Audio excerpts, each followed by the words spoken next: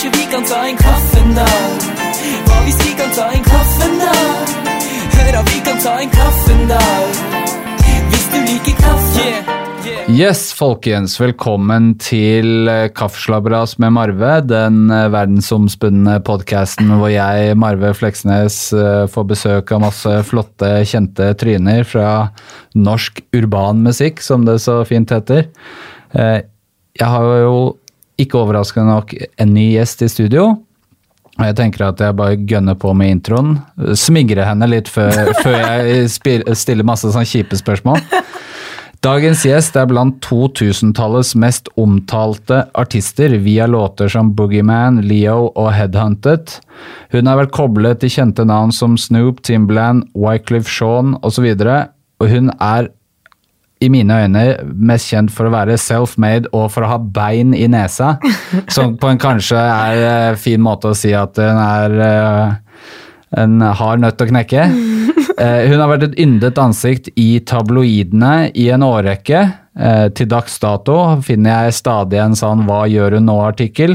Hun har gjort så mye at jeg på et eller annet tidspunkt i går kveld måtte stoppe research og droppe å prøve å få med alt i introen, for hver gang jeg googlet noe så kom det opp noe nytt som jeg hadde glemt. Så jeg tenker at det bedre at vi kommer i gang. Velkommen, Mira Craig. Tusen takk. Hva liksom forholdet ditt, hva ditt eget forhold til din karriere akkurat nå? Tenker du sånn når jeg ser tilbake, eller sånn som med det jeg jobber med nå? Ja, egentlig en sånn mellomting av de to. Ja,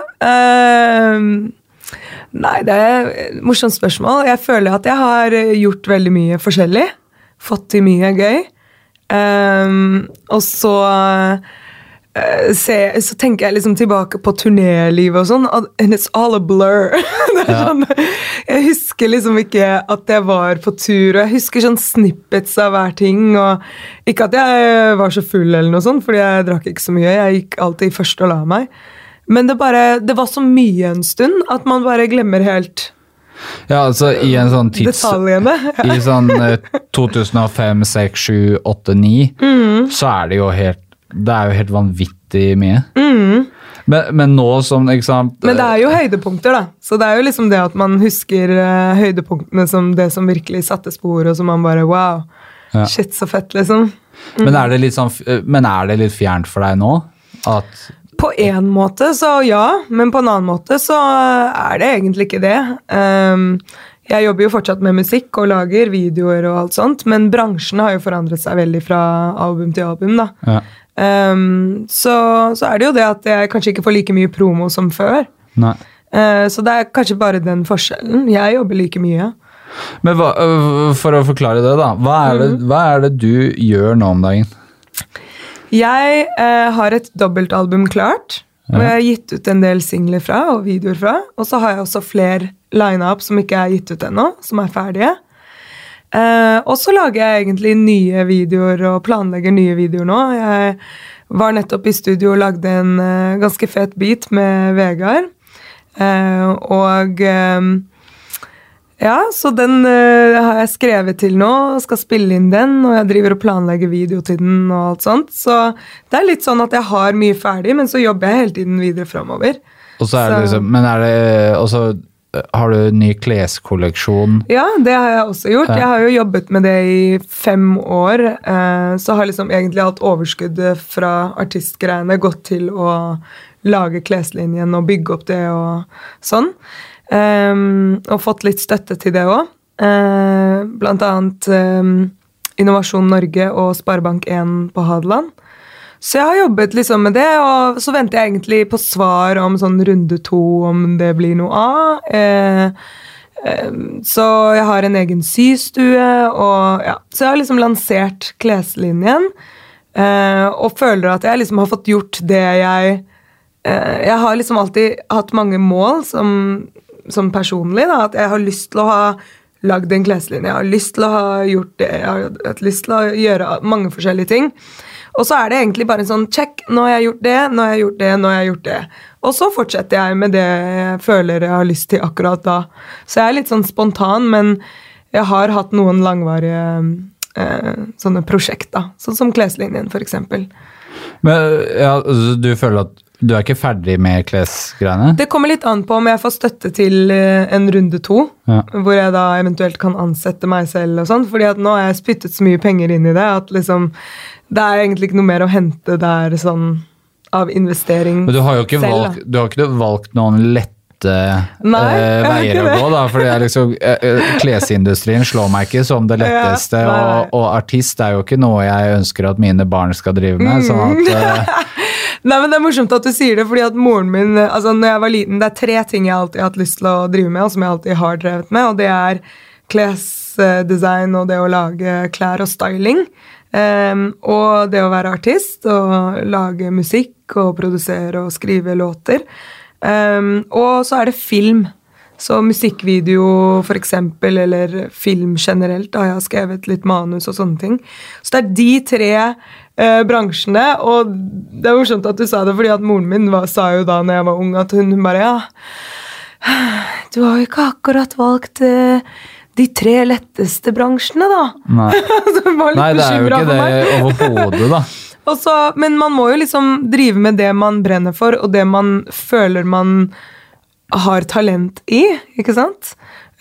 Og så har jeg jo på en smart måte kombinert alle de 3 tingene med hverandre, sånn at jeg som artist brukte klær jeg hadde lagd selv, var med og produserte videoene, ikke sant? Så det liksom, jeg jobber hele tiden med både musikk, film og klær. Men det jo fort gjort, nå som du ikke synes like mye i media lenger da, så det jo fort gjort å tenke at ok, nå jobber hun i kassa på Rimi et eller annet sted, eller jo, men det fort gjort å tenke det, når folk ikke synes da, at ok, nå gjør de jo sikkert ikke det lenger da.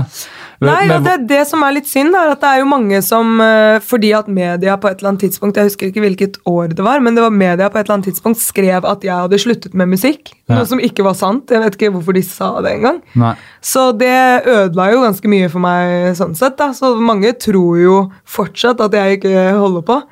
Men de som følger meg på Insta ser jo alt jeg gjør, ikke sant, og sånne ting, og så får jeg jo noen stories her og der, men det sånn... Ja, så det mange som liksom bare, når kommer du med noe nytt? Så jeg bare, jeg har nettopp kommet med 5 singler, flere videoer, har du sett de liksom? Og, nei. Så sjekker de det, så jeg tenker liksom at uansett så vil de jo, så lenge jeg bare fortsetter å jobbe og gir ut ting, så vil jo folk snappe det opp etter hvert, og de som det skal nå, Men du lever av musikk nå? Ja, jeg gjør jo fortsatt det. Men da tenker jeg også sånn, hva det du har gjort som gjør at du har så longevity i karriere til tross for at musikken ikke like i trynet på folk lenger da? Det fordi du eier alt selv og gjør ting selv? Altså lever du på inntekter fra gammelt, eller det liksom en kombinasjon av det og nytt, eller? Jeg tenker jo at selvfølgelig så det jo det man har opparbeidet, ikke sant? Og de som liker musikken min hører jo fortsatt på det. Ja. Og så det jo for eksempel Hold On Be Strong, som en låt som liksom blir spilt over hele Europa liksom en gang i året, hvis du skjønner hva jeg mener. Ja. Fordi at hver gang det Eurovision, så blir den spilt på nytt og på nytt og på nytt. Ja. Så den låta alene har jo dratt inn ganske mye. Ja. Og så det jo noen av disse samarbeidene jeg har gjort, selv om jeg har jo blitt tæsja litt på det, da, og jeg har ikke akkurat fått credit eller songwriting eller Gramo og så videre. Ja. Apropos det, så har jeg nettopp funnet ut at jeg ikke ble listet som sanger på en av de låtene jeg gjorde i USA. Okay. Og så har jeg nå sagt ifra til Gramo, for jeg bare, det står jo ikke der, og så har de da sagt ifra til UK Office da, som har ansvaret for Europa, sånn at på neste sånn Gramo-greie så får jeg alt fra den sangen da, som jeg skulle fått i 10 år liksom. Så heldigvis i England så har de liksom tilbakevirkende kraft i 10 år, tror jeg. Og for det har de jo ikke i Norge. Nei, det 3. Ja. Så, og den ble gitt ut for 11 år siden, så da håper jeg det var sent på året. Ja, ok. Så får vi se. men jeg tenker vi skal hoppe litt sånn tilbake da, i tid. Ja. Når begynte du med musikk? Jeg begynte å skrive låter når jeg var 15 år, så Hold On Be Strong var jo den første låten jeg noen gang skrev. Og så har jeg så brukte jeg litt tid på mellom 15 og 18 å finne mitt uttrykk, fordi jeg var all over the place, noe jeg egentlig fortsatt men det godt du sa det. Ja, men at jeg eksperimenterte mye, og jeg elsker å eksperimentere, så jeg gjør jo fortsatt det, men det sånn, da var jeg veldig sånn, ok, hva soundet mitt, ikke sant? Ja. Og ja, måtte prøve å finne ut av hva det var jeg skulle gjøre, samtidig som jeg begynte å lage da klær da. Fordi jeg tenkte at hvis jeg skal være artist, så vil jeg gjerne at jeg har et eget image og en egen look. Og jeg har ikke råd til de klærne der jeg vil ha, så da blir det jo da enten å gå med noe som alle går med, eller så må jeg finne på noe eget. Ja. Og så da begynte jeg å lage klær og sånn. Så. Men dette den der berømte post-it-historien som man har hørt så mye om, at du skrev på disse post-it-lappene hva du skulle bli og sånn. Ja, men det gjorde jeg, og jeg har fortsatt noen post-it-lapper igjen som ikke fra den tiden. Jeg lager jo hele tiden nye. Men jeg har gjort det meste, altså. Som jeg hadde satt meg ut å gjøre når jeg var 15, liksom. Men hva det med deg, eller din oppvekst, eller whatever, som gjør at man som 15-åring bare dette skal jeg bli i livet? Jeg tenker sånn, når jeg var 15 år, jeg hadde brydde meg knapt nok om i morgen. Ja, men det sant. Det var ikke sånn at jeg egentlig tenkte over hva jeg ville bli. Det var jo mer det at jeg hadde gjort det som 12-åring, ikke sant? Og i Midt i Smørøya, og liksom fått mye erfaring gjennom det. Og elsket musikk. Og så, når jeg skrev den låta, så skjedde det veldig sånn, det bare flowa ut av meg, det bare kom. Og så begynte jeg liksom å tenke at, oi, jeg har kanskje noe å si, jeg har kanskje noe inni meg. Og så begynte jeg på en måte det bare skjedde egentlig ganske naturlig, og det med klærne var jo også da på en måte ganske naturlig, at jeg bare, har ikke jeg en eller annen gang lært å hekle, ikke sant? Så bare, og det med at jeg elsket filmer og liker liksom filmproduksjon, da, som jeg også fikk mye erfaring gjennom NRK. Så det ble bare egentlig, det ble bare en sånn naturlig videreføring, og at jeg følte jeg ville drive med de tingene. Og så sa jeg jo det til faren min da når jeg var 15 år, så liksom sånn, ja, jeg tror jeg har lyst til å bli artist. og så sa han sånn, ja, ok, greit. Og så gikk han bare vekk, og så kom han tilbake med en sånn bok, som heter da All You Need to Know About the Music Business. Ja, faktisk, ja, ok. Ja. Og så slang han den på bordet, han jo advokat, ikke sant? Ja. Så slang han den på bordet, og så sa han, ja, ok, jeg hadde en mistanke om det, jeg har den her, den må du kunne. Ja. Så jeg var sånn, ja, men du jo advokat, så du kan jo bare, han bare, nei, du skal kunne det her. Ja. Du skal kunne det selv. Men leste du den da, eller? Ja. Så jeg leste den da jeg var 15 år, og nå det jo nyere versjoner, for det hele tiden nye ting i bransjen, men jeg lærte meg alt det da egentlig så godt, at jeg faktisk hadde foredrag for Gramart når jeg var 15, for liksom up-and-coming artister, da, som da var mye eldre enn meg. Så stod jeg og forklarte om disse kontraktene da. Men dette med Midt i Smørøyet, hva gjorde at du ville være med der, kom med der? Det var egentlig læreren min da, som Ila skole var en sånn skole som de ofte kom til å liksom det var ofte skuespillere og folk som jobbet i NRK som hadde gått på Ila skole, så det var en sånn skole som de ofte sa ifra til, tror jeg, om prosjekter som NRK hadde da. Og de hadde jo filmet Borgen skole der og sånne ting. Og da fikk de beskjed om det, og da kom læreren min til meg etter en kortime, tror jeg, og sa til meg etter alle hadde gått, så sa han sånn, du, Mira, det en sånn audition for NRK, og de leter etter sangere og folk som liksom, ja, skal være med og gjøre forskjellige ting, og jeg tenkte egentlig at det kunne være kanskje noe du likte. Men hva gjorde at hun tenkte på deg da? Ja, det var en mann da. Jeg vet ikke, det kan jo være at de likte hvordan jeg sang da, ikke sant? Men det var veldig sånn rørende for meg. Eller var du sånn klassens klovn eller entertainer eller noe sånn som gjorde at du tok litt men plass? jeg fikk mye sånn der fra de andre jentene, hvorfor synger du så høyt? Og så tenkte ikke jeg over at jeg sang høyt, jeg bare sang, hvis du skjønner. Men det litt sånn norsk-amerikaneren i deg, at... Nei, jeg bare likte å synge, tror jeg. Jeg elsket å synge, og så da likte jeg veldig godt kortimene, og så da var det egentlig veldig koselig når han da tok meg til side og sa, du veldig flink til å synge, kanskje du har lyst til å gjøre det her, etter jeg hadde liksom fått så kjeft da, fra de andre jentene. Så da sa han kanskje sånn, en rød tråd hos deg sånn generelt, kanskje? Ja.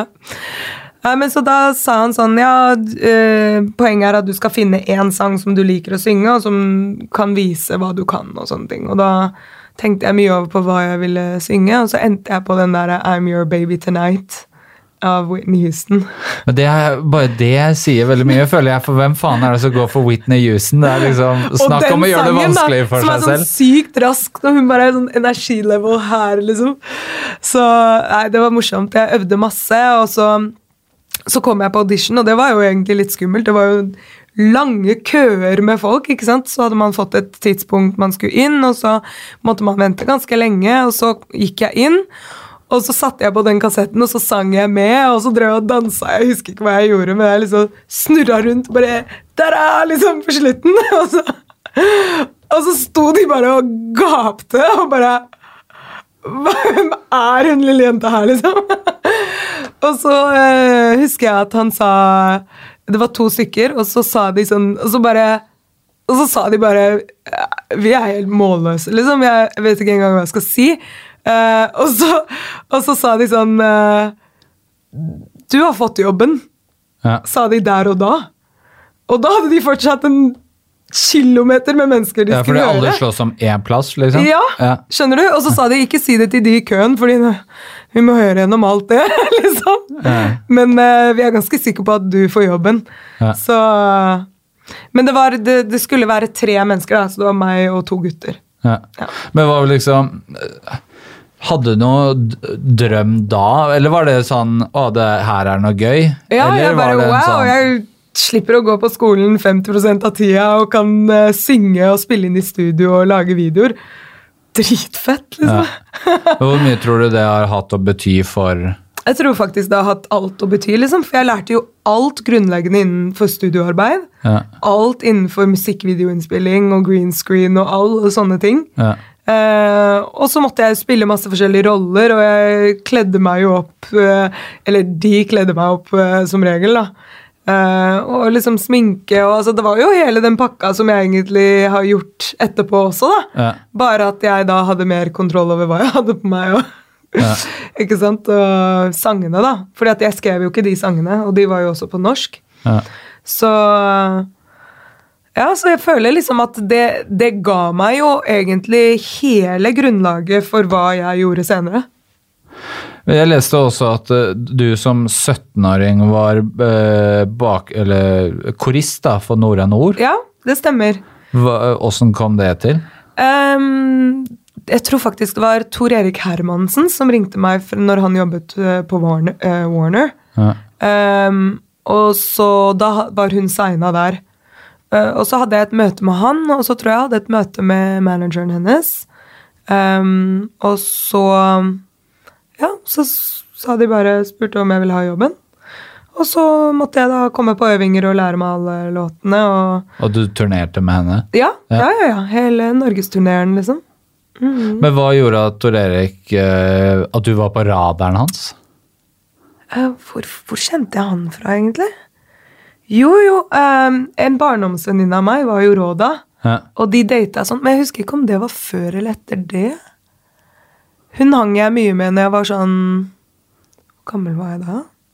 For jeg føler bare, det så mye, jeg husker ikke helt, det så mye her som... Det så lenge siden, man husker ikke, man husker ikke detaljene av hvordan det og det skjedde, liksom, hvis du skjønner. Men det slår meg som du har vært veldig sånn, jeg skal bli artist da, fordi det jo selv på denne her tiden...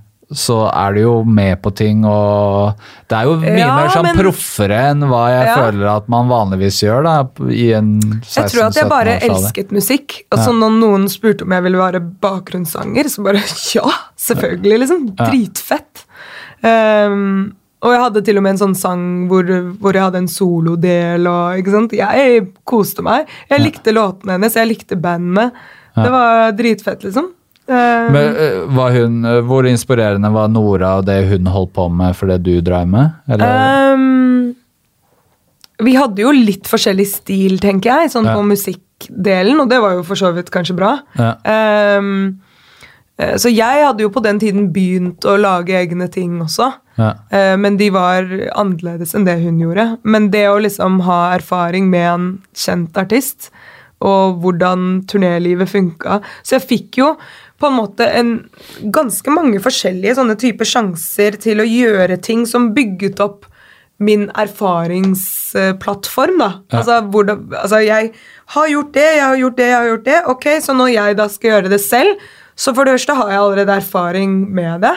Jeg vet liksom hvordan ting fungerer sånn fra bunnen av. Og så selvfølgelig gjør man ting kanskje litt annerledes med sine egne greier, da. Men det ga jo meg på en måte en sånn, ja, jeg lærte jo mye, da. Men når du sier at du gjør låter på egen hånd, hvem recordet du med? Jeg hadde, når jeg var, hvor gammel var jeg da? Jeg skrev Boogeyman når jeg var 17. Men jeg tror vi lagde produksjonen til den da jeg var 18, sammen med Hans og Eigil, i Passet Studio. Så da hadde jo de det studioet nede i tunnelen, hvis du husker. Ibsen-tunnelen. Så jeg jobbet jo mye med Hans og Eigil på den tiden. Og da var det jo mange andre artister som de jobbet med også. Så lagde jeg før det, så lagde jeg før Hold On Be Strong fikk ny produksjon og ble gjort sammen med Maria, så hadde jeg jo gamle versjoner av den og andre eldre låter, hvor jeg hadde jobbet sammen med lederen for African Youth, som også drev liksom litt med synt og litt med beats og sånn. Og da var det mer sånn at jeg skrev en låt, og så bygde vi produksjon rundt. Men senere så gjorde vi det på en litt annen måte. Så jeg har både jobbet liksom med at jeg allerede har en sang i hodet, og så for eksempel på Boogeyman så hadde jeg allerede den sangen. Så begynte vi å leke litt med beats og sånn, og så bare styrte jeg akkordene litt sånn at det skulle funke med den låta.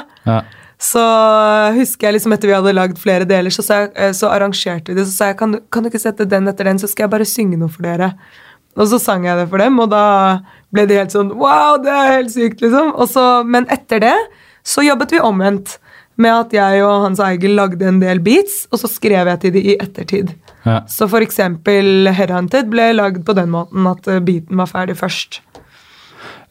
Men før liksom musikken begynte å komme, så var det jo, det ble liksom skrevet om deg før det. Første gangen jeg hørte om deg, det var når du var med i Paperboys musikkvideoen. Da var det et eller annet sånn, da var det sånn cameo. Men det var ikke cameo, for jeg var jo ikke kjent da. Nei, men det var fortsatt litt sånn, det Emilia Craig, gjøre. Og så den så flau. Og så var det at du ble dratt opp på scenen av Wyclef Jean på Kvart. Det var jo sånn tabloid sak. Wyclef Jean skryter av norske Emilia Craig, og folk klødde seg i hodet av hvem faen Emilia Craig. Hvordan skjedde det? Nei, egentlig så skjedde det at jeg var jo veldig mye ute på den tiden. Selv om jeg var for ung til å gå på byen, så hadde jeg jo fake leg, og vi var jo ute hele tiden. Og vi var mye på et sted som het hva het det igjen da? Det var liksom rett ved Baransai? Sika. Nei, vi var mye på Baransai, men vi var også på, hva het det stedet? Det var rett ovenfor universitetet. Der var det nå en sånn restaurant, det var en sånn stor klubb der, som var hver torsdag, og vi var der hver torsdag, liksom. Ja, men uansett, jeg husker ikke hva det heter. Ting har forandret navn så mange ganger. Men da hadde han en konsert der, hvor han opptrådde da på den klubben, ble booket inn på den klubben. Og da huka han og liksom noen av de andre han var med tak i meg, liksom, og så snakket vi liksom sånn, og så fikk de nummer og lalila, og så inviterte de meg litt rundt på forskjellige ting da, til forskjellige land. Og så dro jeg liksom det, og så når de var på Kvarten, så kjente jeg dem allerede. Ja. Så jeg var jo allerede backstage. Og så husker jeg han bassisten kom bort til meg og bare You know you're gonna sing tonight, right? Og jeg bare, hva det du snakker om, liksom? Jeg visste ikke hva han mente i det hele tatt. Ja. Så de hadde ikke fortalt meg noe. Og så bare, på 911 da, så spør han før den, det noen som kan komme og hjelpe meg å synge den her? Og da literally dyttet de meg på scenen. Så det var ikke planlagt i det hele tatt, og jeg fikk jo helt sånn, oh my god, og jeg husket jo ikke teksten på verset i det hele tatt, og bare, jeg kunne liksom bare pre-chorus og ut. Ja. Så det var jo så flaut, han måtte hjelpe meg med teksten på verset, men resten sang jeg bra, og ad-libsene sang jeg bra, og sånne ting, så etter det da, så ble jeg kontaktet av Spirit, bladet Spirit, som var et sånt gratis magasin. Ja. Og så skulle de relansere seg selv. Så de hadde lyst til å gjøre en sånn stor kampanje hvor de hadde posters over hele byen, liksom. Og da spurte de om jeg kunne være på coveret, så gjorde jeg liksom bildene med Stian Andersen. Og så var det plutselig everywhere, liksom. Ja, jeg husker det coveret. Det er sånn lilla, du hadde på deg lilla klær eller noe sånt. Og da var det sånn i alle butikkvinduer, så var den posteren, liksom. Og jeg bare, fy faen. Og så alle skoler hadde jo fått gratismagasinet der, liksom. Ja. Og da oppstod det masse sånne historier hvor jeg hørte, hvor folk liksom kom til meg og bare, Mira, vet du hva som skjedde på skolen min, eller? En kar ble tatt på fersken på do, og det var bladet ditt, og jeg bare, fy faen, så flaut. Så det var masse sånne greier da. Og da var det jo, så da var det jo et 4 sider langt intervju eller noe sånt, og masse bilder, og det var ganske gøy. Ja, det var ganske cool. Men da hadde du hadde ikke noe musikk ute, du da? Så nei, var liksom kjent uten å ha noe å selge? Ja, det var skikkelig weird. Men jeg holdt jo på å lage musikk da. Ja.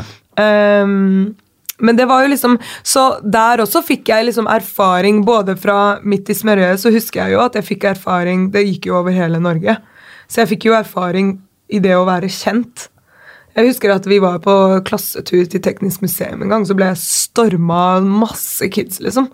Så det var bare sånn hav av folk rundt som bare spurte meg om alt mulig, og de i klassen bare, hva skjer, og ikke sant? Så det er sånn, allerede da så fikk jeg liksom smaken av, ok, hvordan er det på godt og vondt, det å være kjent, og det samme med når det bladet kom ut, for det var liksom everywhere i Oslo. Og da oppstod det jo også masse rare rykter og sånn også, ikke sant? Hva var de rareste ryktene du har hørt om deg selv? Jeg regner med ganske mye. Ja, vet du hva? Det er en som tok kaka. Altså, jeg husker at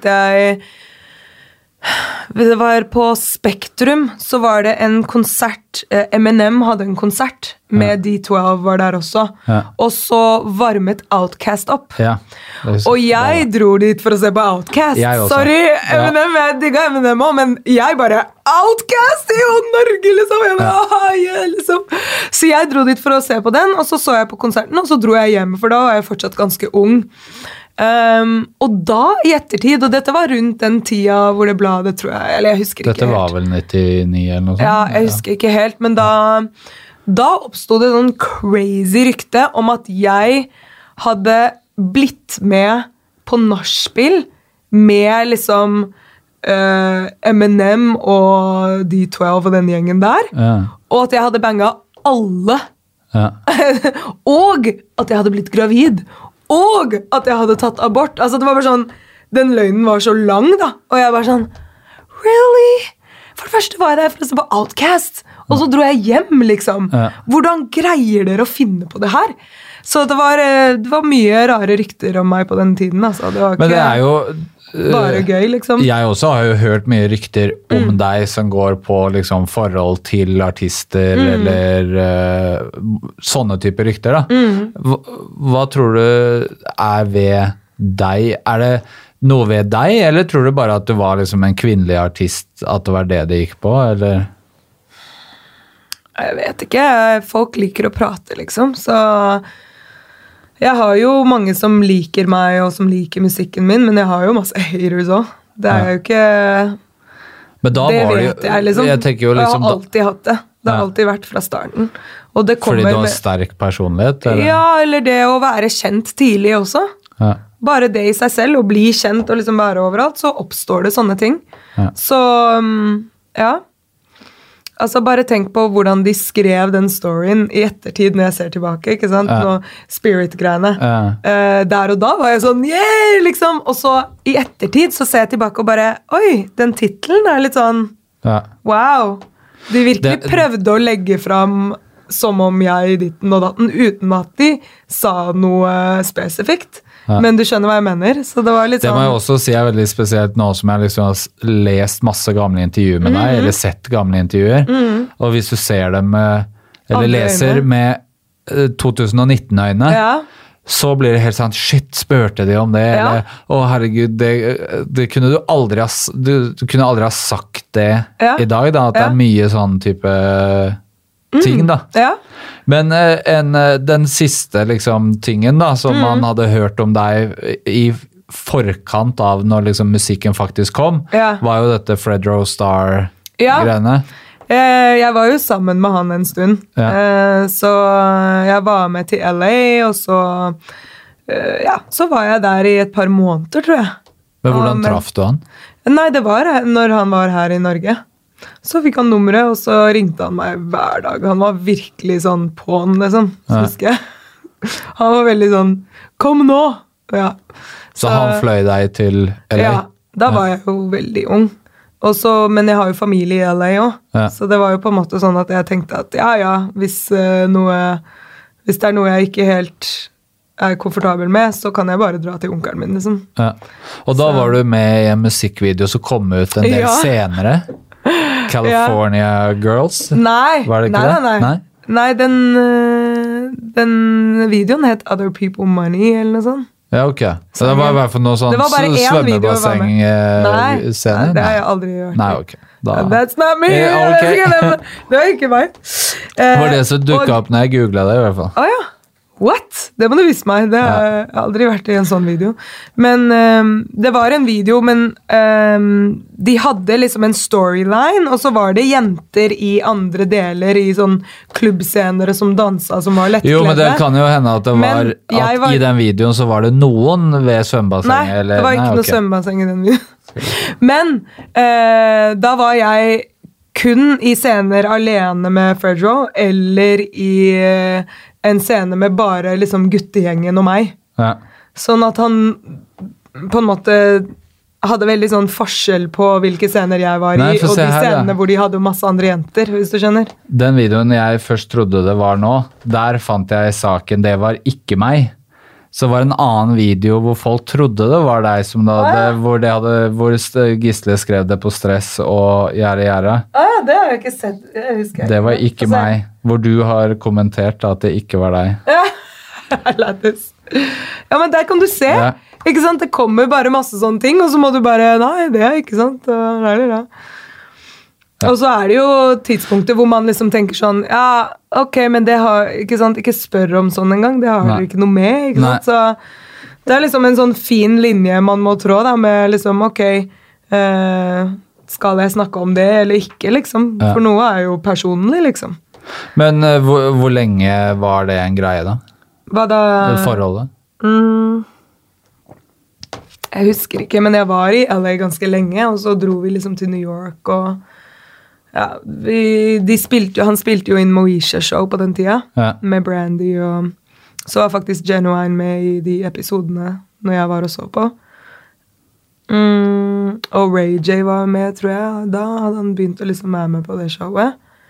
Så det var jo liksom flere ganger i uka. Jobbet du med musikk da, og liksom... Jeg jobbet jo liksom med å skrive låter og sånne ting, men jeg hadde ikke liksom kommet til det punktet hvor jeg hadde tenkt å slippe noe ennå. Nei. Så ligger det ikke noe demo-tapes med Fredro og... Jo, jeg kora jo på noen av hans låter da, det tror jeg. Jeg kora, spilte inn med liksom sånn, på et bad med madrasser rundt meg, og inni et badekar, tror jeg sto og spilte inn. For det er skikkelig ghetto. Ja, det var ikke så luksus som det var ikke så luksus, men det er jo kult å ha de erfaringene også, og bare, åja, man kan faktisk sette opp noen madrasser og spille inn, liksom. Det er jo kult å vite, da. Jeg leste også at du ble tilbudt å være Eye Candy XXL i forbindelse med jeg ble tilbudt å være Eye Candy og på cover av XXL, og jeg ble tilbudt å være hovedrollen i, hva heter han igjen da? Han som synger Thang-sang? Cisco sin video. Den som Lisa Ray endte opp med å ha rollen. Ja, ok. Det var en sånn video hvor det var liksom en storyline. Så de spurte om jeg ville gjøre den. Og så gjorde jeg også en del sånne... Jeg gjorde en del skuespill og sånn der borte da. Blant annet noen sånne spoofs, eller sånne der parodisnutter, for Source Awards var det. Ok. Så det ble spilt liksom i sånne pauser i Source Awards på TV, og der i salen. Ja. Og det var sånne weirde greier som jeg ikke husker helt, men det var sånn der... Det var sånn rare parodier på... Altså det ene var en sånn parodi på... Ja, det var en sånn der sjef, en sånn kjent sjef som gjorde et eller annet sånt før Salt Boy, eller hva han heter, Salt Bay. Så var det en kar som drev sånn bam, bam, et eller annet hver gang den sånn tok seasoning. Så det var noen sånne parodier på det da. Og så siden jeg er fra Norge, så var det et av de ordene hvor jeg liksom glemte hvordan man uttaler det, og så sa jeg det feil, og så syntes de det var kjempemorsomt. Og så bare brukte de alle de bloopersene da i creditsene til Source Awards. Så når vi satt og så på Source Awards, så var det bare sånn, oh my god, det var hele tiden klipp av meg da, som drev og spilte, ja. Jeg husker ikke helt detaljen av hva det var. Men du sa nei til mye av det her fordi du var for ung, eller fordi nei, der var jeg med, sa jeg jo ja da. Men ja, men sånn XXL og... Ja, altså XXL, da var det jo sånn, du vet jo hvordan de Eye Candyene var der. Ja. Det var liksom bikini, og det var veldig lett kledd liksom. Ja. Så da sa jeg jo nei på grunn av det. Ja. At det var litt for drøye bilder. Ja. For det var jo, du husker kanskje hvordan... Ja, nei, jeg er jo gutt. Du har jo alle de på veggen hjemme. Ja, det kan du banne på. Nei, så det var grunnen til at jeg sa nei da. Og så den videoen sa egentlig onkelen min nei på vegne av meg. Ja. Fordi da var vi, når jeg fikk beskjed om det, så var vi på Family Reunion. Så da hadde jeg dratt fra Fredro til Family Reunion, og så prøvde de å få tak i meg, fordi de ville ha den jobben, og da ringte de onkelen min, for han er jo en kjent filmprodusent i LA. Ja. Så jeg husker ikke helt gjennom hvem, men det var gjennom Fredro på en eller annen måte han hadde foreslått, eller et eller annet. Men det var noen som kjente både Fredro og onkelen min på en eller annen måte. Ja. Og da sa onkelen min nei, før jeg egentlig visste om det. Så han sa nei for meg, hvis du skjønner. Synes du det er kjipt nå, eller? Jeg husker at jeg synes det var ganske kjipt, egentlig mest fordi at det var en ganske sånn, det var jo en ordentlig storyline, det var jo en... Det var ikke bare Bikini Baby? Nei, det var ikke video ho i det hele tatt, det var en ordentlig filmrolle. Like at jeg sier babe og du sier ho, men det er greit. Ja, men det heter jo video ho, liksom de jentene som drev med det hele tiden da, og som var i alle videoene og sånn, ikke sant? Man kjente det jo igjen da. Men det var jo en ordentlig rolle. Ja. Så jeg var litt sånn, jeg var lei meg for det faktisk lenge, og var snurt for det, for jeg tenkte liksom sånn, du kunne i hvert fall spurt meg først, og så kunne vi snakket om det, så jeg mener, fordi jeg begynte jo å få mange sånne ting, og når man da begynner å si nei til ting, så ringer de ikke lenger, ikke sant? For da er det sånn, hun får liksom ikke lov til å gjøre noe, hun er så ung, ikke sant? Ja. Så jeg følte jo, jeg har alltid likt å drive med skuespill og film og sånn også, så jeg hadde jo egentlig lyst til å kanskje gjøre sånne ting når jeg først var i LA, eller jeg hadde jo en tanke om at det også kunne vært gøy å gjøre. Ja. Men i året etter, altså i 2005, så slapp du Boogeyman. Hvordan fikk du den dealen, og hvorfor ønsket du å være independent? Altså, videoen var først og fremst ferdig 2 år før jeg slapp den. Så jeg hadde, altså på et eller annet tidspunkt, fra jeg var 15, så prøvde jeg å få en deal. Ja. Så i 7 år før jeg slapp det selv, så fikk jeg ikke noe musikk, altså noe plateselskap som ville signe meg. Nei. Så det var ingen som ville signe meg. Sånn at på et eller annet tidspunkt når jeg var sånn 18 eller noe og hadde begynt å få spilt inn en del låter og betalt for det selv, så sa moren min sånn til meg, husker jeg at hun sa, Mira, vet du hva? Bare gjør ferdig skiva. Bare gjør ferdig produktet. Det er det viktigste. Og så kan man se. Så kan man prøve å se hva vi gjør med det etterpå. Ja. Men bare greie å gjøre ferdig det. Liksom, alle pengene jeg tjente på 3 forskjellige jobber, brukte jeg på å spille inn musikk. Og så fikk jeg gjort den musikkvideoen gjennom et sånt exchange-program til Trindad, hvor jeg og mange andre dro. Og så dro jeg over tidlig for å planlegge den videoen og sånn da. Og så da fikk jeg på en måte den videoen litt billig da, ikke sant? Og en som jeg har jobbet med i alle år, og som jeg fortsatt jobber med, som heter Ove Kenneth Nilsen, han er en sykt god klipper, han er en av de flinkeste liksom. Hovedklipper for Hokus Fokus, og han gjør også en del filmfoto, direction og regi og sånn. Så han var med å lage den første videoen da. Så da fikk jeg på en måte gjort en video ganske billig da. Jeg betalte jo så mye for det, men ja, det var på en måte gjennom det prosjektet også. Ja. Så da satt jeg plutselig på en ferdig masterrettsskive og en musikkvideo. Og da tenkte jeg, nå tar jeg en ny runde og ser. Og så fikk jeg tips om å snakke med Bonnier. Frank Mørda Bakke. Ja, Frankie Boy, som jeg får deg å kalle han. Og da hadde jeg et møte med han, og så var han interessert. Så sa han at de kunne gi det ut på distribusjonsstil. Sånn at jeg på en måte, for jeg hadde jo betalt for alt, så at de gjorde distribusjon og promo. Dermed var det jeg som betalte for opptrykk og sånn av CD-er, for det var jo fysisk den gang. Men de trakk det fra. De la det ut, og så trakk de det fra, ikke sant? Og altså promo, da tok de bare prosenter da. De tok bare mer prosenter enn distribusjonspakken. For de var jo også et plateselskap. Så han hadde noen sånne deals med noen artister, egentlig mest innenfor urban, nå som vi liksom snakket om urban i sted, fordi at på den tiden var ikke urban stort i det hele tatt. Nei, og så tenker jeg, la oss bare... Så det å liksom signe en urban act var jo egentlig risky for mange av disse plateselskapene. De følte det var risky. Så det var jo også en av grunnene til at jeg ikke ble signet, for at musikken min var jo ganske weird, og de bare, hvor skal vi putte dette her, liksom? Ja, for det er det jeg lurer litt på. Hvordan kom du på, liksom, eller hvor kom den soundet og den sjangeren fra? Altså... Produksjonsmessig så var veldig mye av den skiven lagd med Hans og Eigil, og vi virkelig bare eksperimenterte og gjorde bare det vi følte for akkurat der og da. Så vi lagde mye rart. For jeg tenker sånn Boogeyman, og med liksom den bjeffinga, og det er liksom, og måten du synger på, det var jo noe man ikke hadde hørt før da. Ja, det var egentlig bare helt, jeg vet ikke, det bare kom ut av meg. Jeg skrev Boogeyman den gang jeg var skikkelig sint. Altså, sånn at jeg var så lei av praten om meg, som vi nå har snakket om litt da. Disse ryktene og hating og alt sånt der.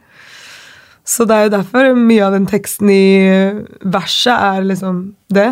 Men selve den «We'll get your mommy, we'll get your daddy», det er et sånt rop fra Baton Rouge, der vi er fra, som vi pleide å rope på kamper, basketkamper og sånn, så pleide vi å sitte liksom og bare «We'll get your mommy» til den andre siden da. Og så stamp, og vi steppet jo masse og sånne ting, og det puttet jeg jo også inn i produksjonen. Så akkurat det var fra et sted. Men det jo også litt sånn, jeg tenker også sånn at hvis du ikke hadde, hvis man skal ta musikken helt for seg selv da, hvis man ikke tenker at du har hengt eller jobbet med folk som quote on quote jobber med urban musikk, så det jo ikke sånn at musikken din heller sånn utpreget urban heller, altså den jo noe helt for seg selv, så hvis når du først kom, hvis noen har sagt at nei, det noe islandsk folkemusikk, så hadde jo folk bare, ok, altså så jo på en måte en sånn, det jo vennegjengen din og miljøet ditt kanskje som gjør at du havner i den urban-kategorien. Ja, kanskje. Ja, det sant. Jeg følte liksom at det var flere, hva het han som var sjef for EMI, Per Eirik, ja, han manageren til Samsaya og sånn. Ja, han var liksom han sa jo liksom, det her du har noe liksom. Jeg husker han hadde jeg flere møter med helt fra jeg var 15, og han var sånn hele tiden på nippet til å signe. Men så var det for rart. Tror jeg at han tenkte det. Og de andre var bare sånn, what is this, liksom? Jeg vet ikke hvor vi skal putte det hen, liksom. Eller sånn, og jeg fikk jo masse sånne kommentarer, og det var jo egentlig litt sånn, jeg var jo veldig lei meg i mange år da, fordi jeg aldri fikk noe deal, og fordi at liksom, folk, liksom, sjefene på det og det selskapet satt og sa at det her får du aldri inn på radio, og, ikke sant, du vet hva jeg mener? Det var jo veldig sånn, jeg føler at jeg virkelig ble brutt ned, sånn at når jeg da slo an og det gjorde det bra, da var jeg letta, ikke sant? Og så var jeg jo veldig sånn, I did it, liksom. Og, men jeg tenker også, fordi i den Boogeyman-videoen da, så går det jo i de hekla klærne, og det jo en eller annen sånn veldig sånn tanke, som egentlig sjokkerer meg litt at den var skutt flere år før låta kom. Jeg begynte å lage hekle når jeg var 17 igjen. Det var da jeg begynte å lage. Men hvordan begynner man å hekle? Jeg tenker sånn, jeg har også hatt hekling på skolen, og det var gøy nok, det var gøy nok det. Jeg lagde en tøffel, husker jeg. Jeg lagde ikke 2 engang, jeg lagde 1 når vi skulle lære å hekle. Men jeg dro tilbake til hun, for jeg tenkte sånn, det litt kult med sånn heklede klær, og så var jeg ikke så veldig flink til å sy, så jeg dro tilbake til hun læreren, som heter Louisa, og som fortsatt jobber på skolen på AKS da. Hun liksom over 70 år, liksom. Jeg tror hun snart 80 år, altså. Og så spurte jeg, og da husker jeg at jeg spurte henne, hvordan var det vi gjorde det der igjen? Kan du bare vise meg the basics? Og så viste hun meg, og så dro jeg hjem, og så begynte jeg å hekle. Og så fant jeg det spesialmaterialet som jeg da har brukt i alle mine klær, som litt sånn, som gjør at de ser litt spesielle ut, da. Og da begynte jeg å hamstre det, liksom. Hver gang jeg fikk lønning, så dro jeg dit, kjøpte opp alt jeg hadde holdt av, og holdt av liksom 4 nye fulle poser med det. Kjøpte opp alt jeg hadde, for det hadde gått ut av produksjon, så det var på tilbud også. Så jeg var så redd for at noen skulle kjøpe det, så jeg bare holdt av. Det var helt sykt. Men hva var tanken bak den videoen egentlig? For det jo veldig sånn, når jeg ser på den nå, så det veldig random. Ja, det litt random. Gå litt rundt med en hund og hekla klær, og så det litt i vannet, og så det noe danser. Jeg hadde jo vært der en stund, så hadde jeg tatt med litt ferdige klær, og så hadde jeg tatt med liksom noen ting som jeg tenkte å lage når jeg var der. Og så var det jo da en venn av, jeg var jo der med både Aki, som liksom sønn av en veldig kjent artist i Trindad som het The Roaring Lion, og Sheldon Blackman og The Blackman Family, som en veldig kjent familie der borte innenfor musikk, og som også sønn av en veldig, veldig kjent Rush Shorty heter han, sånn kjent artist der da. Så jeg bodde jo mye med dem, og var jo mye rundt med dem og sånn, så kompisen til Sheldon Blackman hadde en hund da, en pit som var sånn gyllenbrun med liksom sånne matchende øyne, og jeg bare sånn, den må jeg ha i en video! Og så hadde jeg jo da matchende, materiale, så jeg lagde en kjole, så tenkte jeg, ok, så lager jeg et bånd til den da, så... Men de klærne du har der når du går med den hunden, ikke det samme som på det Spirit-coveret? Eller, det Nei, noe sånn, det ikke samme farge. Nei, ok. Men det liksom det samme det samme materiale. Antrekket. Ja. Og så lagde jeg jo den toppen der hvor jeg i The Waterfall. Ja. Den toppen jo lagd av kun krystaller. Ja. Da har jeg liksom lagd bare lagd en sånn men jeg kan bare liksom ikke se for meg så veldig mange artister i 2019 bare gjøre alt det der. Ja. Men det jo nok en gang, da, så det jo du kaller labelet ditt for Homemade. Ja. Og du lager vel coveret selv og insisterer. Det jo Nei, ikke insisterer. Dette snakk om budsjett. Ja. Du må huske at jeg betalte for alt ettertid. selv. Ja, men det var sånn jeg tar jo ikke bildene selv, ikke sant? Så det jo bare det at Men det ble liksom en gimmick nesten. Altså for meg det sånn, når du har lite kapital, så må du spare noen steder. Så hvor skal du spare da? Ja.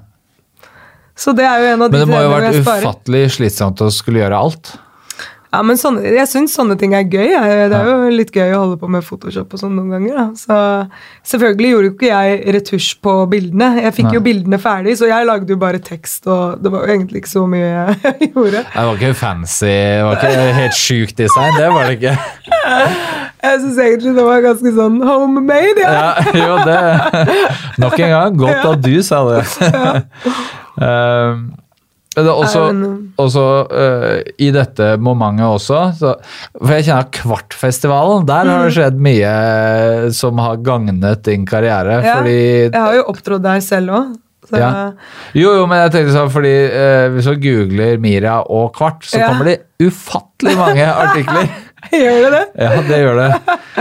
Men der også fikk du også skryt av Snoop, og det var jo da i kjølvannet, eller rundt singlene dine. Det skjedde, det var veldig morsomt, fordi da var det det var en del folk på en sånn klubb, og så ble jeg veldig god venninne med en sånn jente da, som var sånn supergira, og alt var gøy, og hun var fra USA. Jeg visste ikke engang hvem hun var der med, eller noen ting.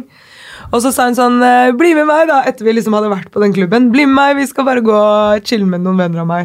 Og da viste det seg å være med Snoop og dem da. Ja. Og da hadde jo jeg fortalt litt om meg selv, for jeg hadde jo allerede gitt ut Boogeyman-videoen da. Ja. Og den var jo allerede en hit. Og da husker jeg at hun da fortalte om det da.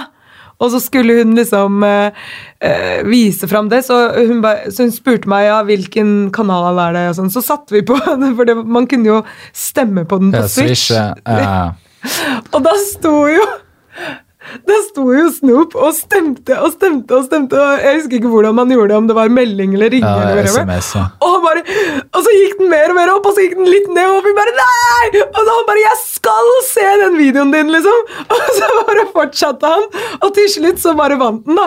Så da fikk han sett videoen, så sto han sånn og bare, what is that you?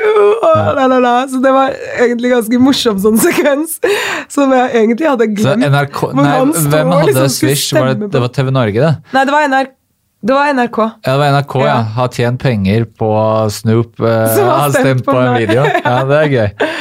Så det var litt morsomt. Og for alle dere unge som hører på den podcasten her, grunnen til at de ikke bare gikk på YouTube, var for at YouTube fantes ikke. Ja, ikke sant?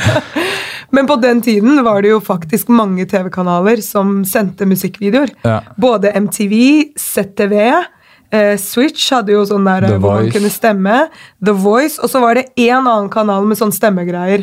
Så det var 5 forskjellige kanaler på TV som spilte musikkvideoer hele tiden. Ja. Så det var jo liksom det noe annet enn nå, hvor du ikke ser musikkvideoer noen steder på TV.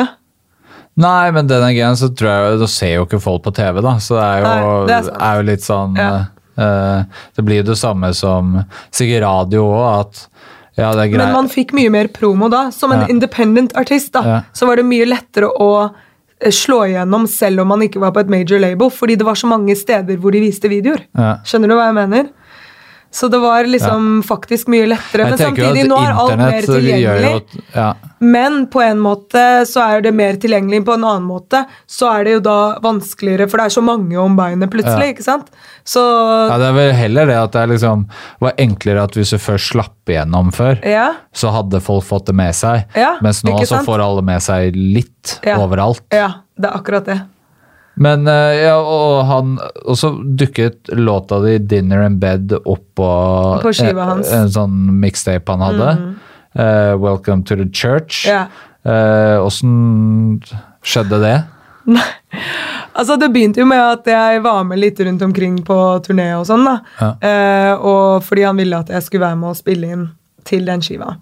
Så da spilte vi inn litt forskjellige ting og testet litt i studio mens han var på turné. Ja.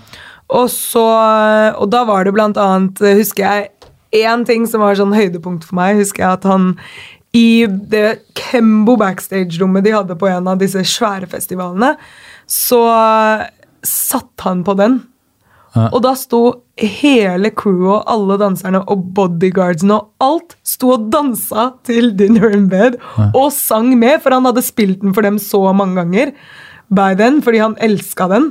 Og så den var litt sånn, annerledes den låta. Da husker jeg at jeg sto der og bare, jeg var så flau og så lo, og så det var så rørende på en eller annen måte, og så tenkte jeg sånn, fy faen hadde jeg hatt et videokamera nå, liksom.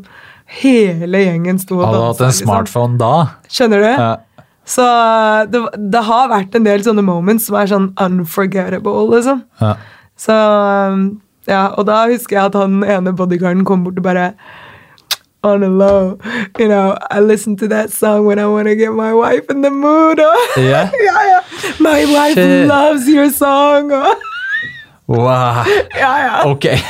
Han bare, my wife loves your song. Men dere gjorde litt musikk sammen også, du og Snoop? Vi ble med på en låt, men jeg vet ikke helt. Jeg synes ikke det ble så bra. Nei.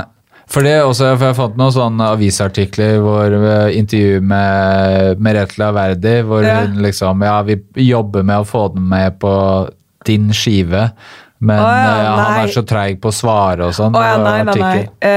Det var nok ikke den sangen, for den likte jeg aldri. Så det kanskje var noe annet. Ja, det var kanskje noe annet. Nei. Og så det tror jeg kanskje hun bare har sagt. Ja. Ja, det kan høres riktig ut.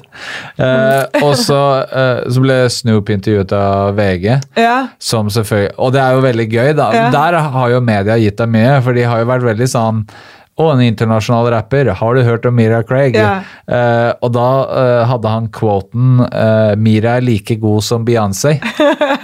Det ganske fett sitat å ha i avisen. Ja, og vet du hva? Det faktisk et intervju som har blitt gjort med han på telefon, som aldri ble lansert, men som han som intervjuet han ringte meg og lot meg høre det, fordi han sa, dette må du høre, Mira. Men det ble så dårlig opptak på grunn av telefonen at de ikke brukte det. Men det var et eller annet TV-selskap som snakket med han på telefon, da, så spilte de inn. Jeg husker ikke om det var TV2 eller hva, men da ringte de meg og spilte det fra meg, og da skrøt han av meg i lang tid. Altså, det var bare sånn, han pratet egentlig nesten bare om meg i det intervjuet. Det var skikkelig spesielt. Hyggelig. Ja, det var veldig hyggelig. Så han sa så mye fint, og jeg bare, oh my god, jeg må ha en kopi av det her, og så fikk jeg aldri en kopi av det, og så bare koket det bort. Så jeg vet ikke om du har hørt om 1500? Det bandet? Nei. Altså, de har spilt for alle store artister, liksom. De har også laget mye låter. De har vunnet Grammys og plaques og alt mulig. Det et liveband som også produsenter og sånn. Men de var da, altså flere derfra var bandet til Snoop på den tida. Når jeg var med rundt, og når jeg også varmet opp for han mange ganger, vet du. Så i Norge. Så da var det var liksom de samme hver gang. Så jeg kjente jo mange av de der. Og ja, de har jo nå vunnet Grammys og jobbet med, de har også vært live for masse andre rappere, blant annet Jay-Z og masse andre folk også. Fett. Så, og jeg husker spesielt Rance da, som på den tida, han var drittunge liksom, han var så liten og ung. Han var jo liksom mindreårig, tror jeg til og med. Og så spilte han liksom alle mulige instrumenter og nå vant han nettopp en Grammy med nå i helgen. Ella May. Ja, ok. Ja, det han som har produsert det, tror jeg. Og så har jo en... Var du og så henne når hun var her, eller? Nei. Og så en i crewet hans, en som også i 1500, jo han som var med å skrive Mirrors for Justin Timberlake. Og altså, de har gjort store låter, liksom. De har gjort masse greier. Men du har ikke jobbet med dem, du? Nei. Jeg har ikke jobbet med dem, men jeg har liksom vært og besøkt i de studiene hvor de jobber, da. Og nå har de jo lagd en egen academy, så de har jo liksom musikkurs og beatkurs og sånne ting for folk, og det er masse kjente artister som drar innom og holder foredrag for de, så det er veldig kult. Og jeg husker liksom når jeg var en av de gangene jeg var i LA, og så dro jeg innom og hilste på Rance og så på de stedene og sånn. Da husker jeg han fortalte om at de skulle lage den academyen, at de liksom drev og prøvde å få til at de kunne leie resten av den bygningen, og altså når det bare var en idé, liksom. Ja. Og nå er det sånn high-tech, liksom, og dritfett. Veldig kult. Men du har ikke vært der nå? Nei, nå har jeg ikke vært der. Nå har jeg ikke vært i LA på en stund, så dette er jo liksom sist gang jeg var der, tror jeg, eller noe sånt. Ja. I tillegg så har Alexandra Joner og Mona Berntsen ble jo liksom først kjent som dine dansere. Ja, stemmer. De var i King Size som liksom, det var bildespesial. Dette er danserne til Mira Craig. Nå er de jo stjerner. Begge to, ja. Hva var det som gjorde at du tok med deg akkurat de to? Jeg hadde liksom lyst til å ha noen som lignet litt på meg på en eller annen måte, da. Samme sånn uttrykk, og sånn, var litt sånn mixed og sånn. Og så hadde jeg sett de danset i 2 forskjellige crews. Så jeg hadde sett de på forskjellige tider, og så dro jeg liksom innom og så på de danse, og så ringte jeg egentlig bare og spurte.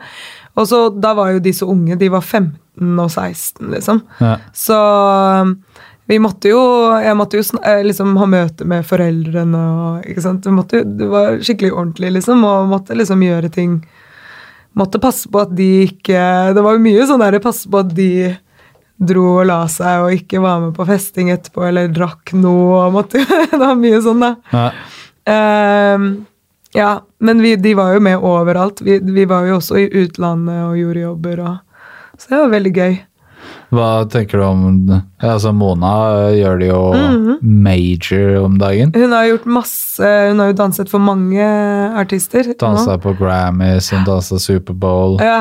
Det er jo ganske... Det er dritfett. Kokelig Monke. Så startet med deg. Ja. Hun var jo i en dansegruppe før meg da, men det var kanskje første gang hun liksom fikk recognition for det hun gjorde da, kanskje. Og så må vi jo da selvfølgelig snakke om berømte stage-dive i Oslo Spektrum. Ok. Og det er jo noe, altså jeg tror ikke jeg trenger å fortelle hva som skjedde, men hvordan går det med kneet nå? Ja, det går bra. Det går bra. Ja, det gikk bra etter en stund. Men det er jo en sånn, jeg merker jo bare jeg spør det, så blir det sånn, ok, nå kommer det liksom. Hvordan forhold har du til det nå? For det er jo også sånn når jeg stiller folk på Instagram, Mira kommer, så er det jo stage nedover hele liksom.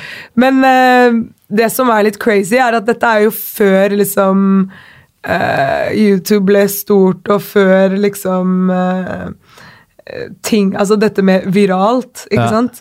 Men altså, jeg husker back then at 2 av mine kusiner som bor i forskjellige stater i USA, sendte de moroklippene til meg på mail, og visste ikke at det var meg i klippet.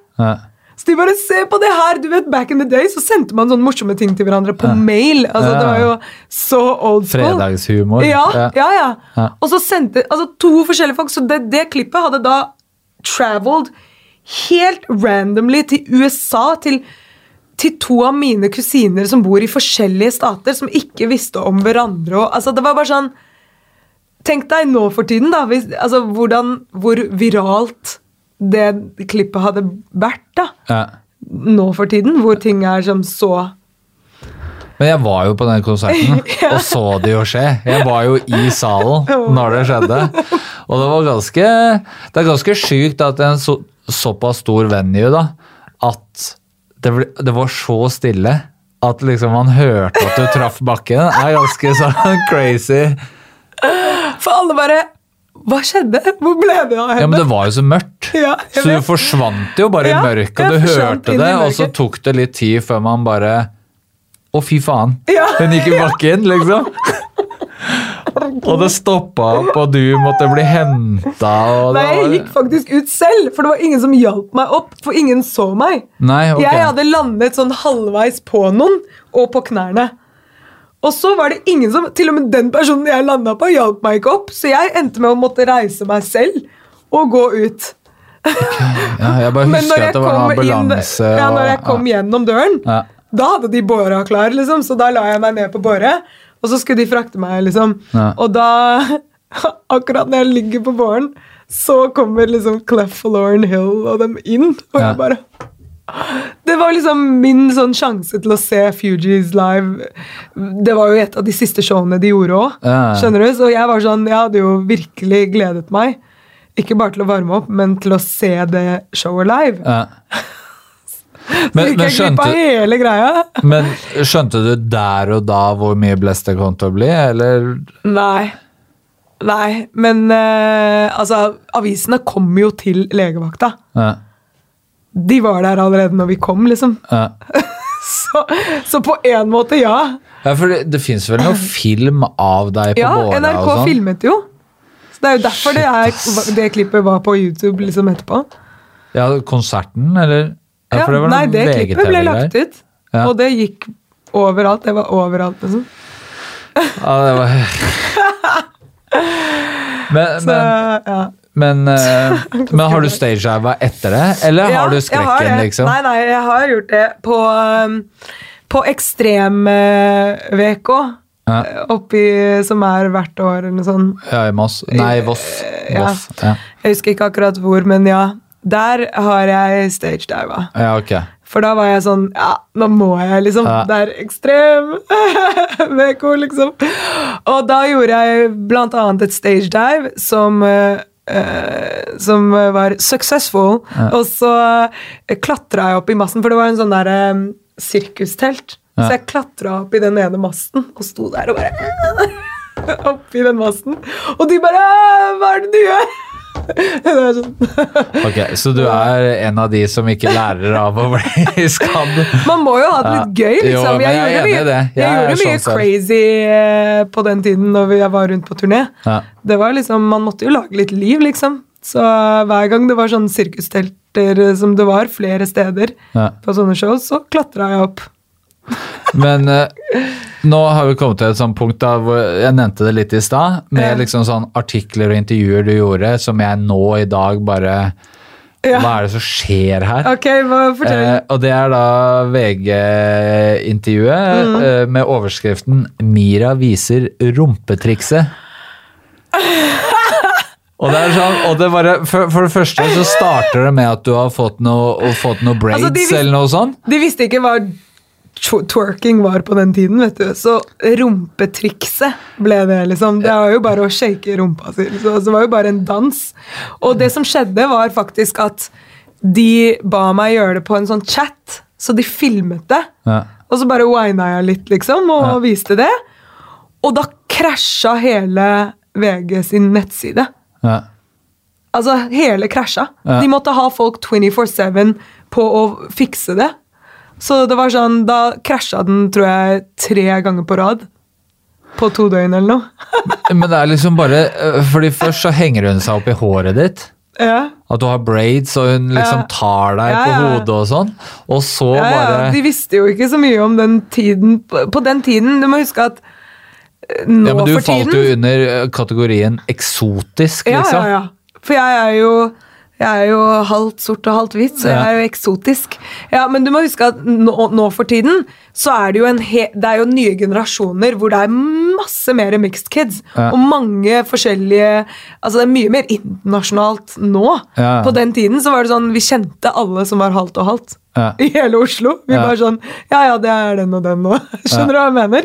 Så det var ikke så mange som det er nå, da.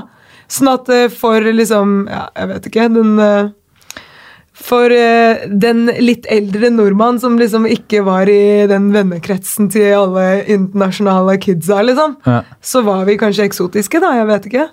Men det er bare sånn der, jeg satt og så på det flere ganger og bare, faen, hva det du gjør? Og så det der, og så bare, kan ikke du vise oss den... Ja, rumpetriks. Og så at jeg kaller det rumpetriks i det hele tatt. Ja, men så vil hun vil ikke si hva hun... Fordi du spør sånn, hva mener du? Ja, nei, den greia som du gjør i vi. Og du bare merker at hun har ikke lyst til å si, hun bare håper at du skjønner hva hun vil at du skal gjøre da. Men det husker jeg også, at det var en sånn greie du ble spurt om å gjøre hele tiden. Kan ikke du gjøre det nå? Ja, kan ikke du danse litt? Liksom? Og det var liksom wine og twerk og sånn da. Men på mange måter da, så lærte jo du det norske folk hva det var for noe, liksom. Det ganske sykt å tenke på nå, når liksom Cardi B... og vi var bare noen få som liksom turte å danse sånn på byen og sånn. Vi var liksom en gjeng med folk fra forskjellige, som var liksom sånn, ok, når vi møttes så danset vi på med den og den stilen. Nå den stilen sånn everywhere. Og afrobeat og sånne ting. Det jo overalt i hele verden nå, liksom. Det jo alle mulige, til og med hvite folk danser sånn, liksom. Det jo ikke noe sånn weird nå. Nei. Det jo så vanlig nå, liksom. Men så samtidig en veldig sånn viktig del av din sånn presence på den tiden, da. At du var hun artisten, liksom. Ja. Det ganske sjukt. Det rart å se tilbake. Ja, det helt sånn der. Jeg har ikke gjort det engang. Det kult at du har gjort det. Jeg bare merket at jeg ble litt sånn rød i kinna bare å se på det, liksom. Men jeg regner jo også med at, ok, twerke på VGTV, og det betydde mye sånn uønsket tilnærminger, da. Ja, for det var jo en chat, når de filmet og det krasjet sånn, så var det jo en chat hvor jeg satt, og for på den tiden så... Svarte på spørsmål, var det? Ja, da var jeg der og chattet live, ikke sant, med alle disse folka som spør spørsmål. Og da var det mye rare spørsmål, altså. Ja. Det var jo det. Og så det en sånn gjenganger som de bare, han der på alle chats, liksom, og spør om føtter, liksom. Og masse sånne der fotspørsmål. Wow. Han har sånn fotfetish, tydeligvis. Og så var det jo mye frekke spørsmål, og mye ting man bare måtte ignorere og ikke gidde å svare på, liksom. Vi kunne jo velge selv hva vi svarte på. Og så kom jo da Mira-albumet, som også gikk en kule varmt. Altså på den tiden så var det jo et must å gi ut album da. Men det albumet der, var det noe liksom en sånn helhetlig tanke der, eller? Det var bare egentlig at jeg tok de kuleste låtene og prøvde liksom lage en slags sånn noen rolige, noen raske, noen liksom aggressive, noen fine, søte, ikke sant? Sånn at det skulle liksom vise litt forskjellige sider av meg selv, da. Hva forholdet ditt til den skiva nå? Nei, jeg føler liksom at den var veldig eksperimental, altså eksperimentell, eller hva man skal si. Det var jo mye forskjellige stilarter, og det var mye sånn, det var veldig artsy. Jeg føler liksom at jeg ikke var sånn, jeg var ikke på noen som helst måte typisk pop, liksom, eller R&B, eller noe som det. Det var sånn noe helt eget, og veldig weird. Mye av låtene kjempeweirde. Det udefinerbart, helt klart. Altså for eksempel Huldra 2-låta, hvor jeg synger på norsk i reffet, og det 6/8 takt i produksjonen, og det sånne samples som bare super weird, liksom. Altså, men jeg elsket det jo, jeg likte jo å gjøre rare ting. Og så husker jeg en av de beatsa jeg lagde med Hans og Eigil, hvor det skjedde noe lok på den maskinen vi hadde lagd beaten på. Sånn at den plutselig vred seg med at alt kom i sånn forskjellig takt. Og så endte vi med å bruke det, for vi bare, oh my god, dette art by accident. Dette kan jo være outro-delen, det dritfett. Så vi brukte det som skjedde feil i låta, liksom. Det var skikkelig morsomt. Så det var mye sånn, og så jeg husker jo liksom at det var veldig sånn, det var jo veldig homemade, da. Det var jo liksom sånn, herregud, den beaten som var liksom en av hovedryttene som var på originalbeaten til Boogeyman, for vi la på litt ekstra produksjon etterpå. Den spilte vi inn på en sånn tromme som var, hvor den delen på toppen var helt løs, den var helt ødelagt. Ja.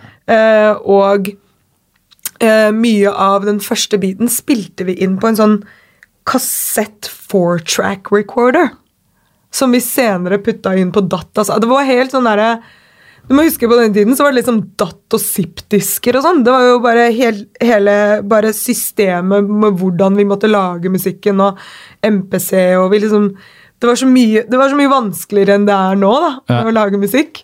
Man måtte liksom bare ta det man har. Men hvorfor var det så viktig for deg å være med på hele prosessen der også? Nei, det var egentlig bare naturlig. Det var den første biten vi lagde, var Boogeyman-biten. Ja. Det var første session vi hadde, hvor vi snakket om at vi kanskje skulle lage noe musikk sammen, og så bare begynte vi å leke oss. For du er jo veldig kjent også der for å liksom være involvert i hele prosessen da, med produsent også. Ja, vi lekte bare. Det var lekestue, liksom. Det var ikke engang i studiorommet. Det var inne i det andre rommet hvor vi bare chillet. Ja. Og så bare begynte vi å spille, og det var en synt der og sånn. Og så husker jeg at jeg spilte den basslinja sånn at det skulle liksom passe til Boogeyman-låta som jeg hadde i hodet. Ja. Og så lenge de kordene var på plass, så hadde jo ikke noe å si hva vi bygget på toppen, så ville det likevel stemme med låta. Ja. Så overrasket jeg dem på slutten da, med at jeg allerede hadde låta ferdig. Og så likte de den veldig godt. Og så husker jeg sånn Headhunted.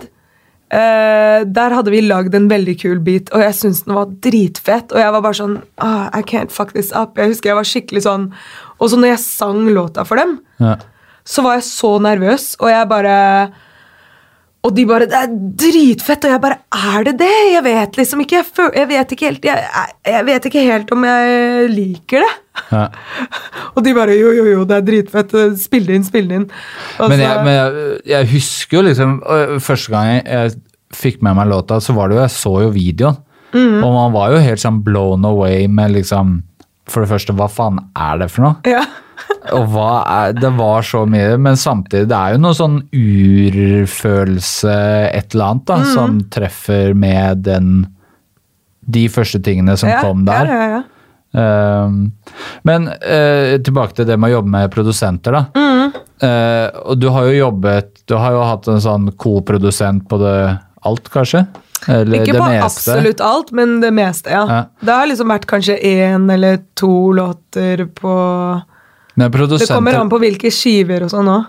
Men produsenter jo ofte veldig sånn loner, eller liker å være i sin egen space, da. Det litt forskjellig fra produsent til produsent som jeg har jobbet med, om de...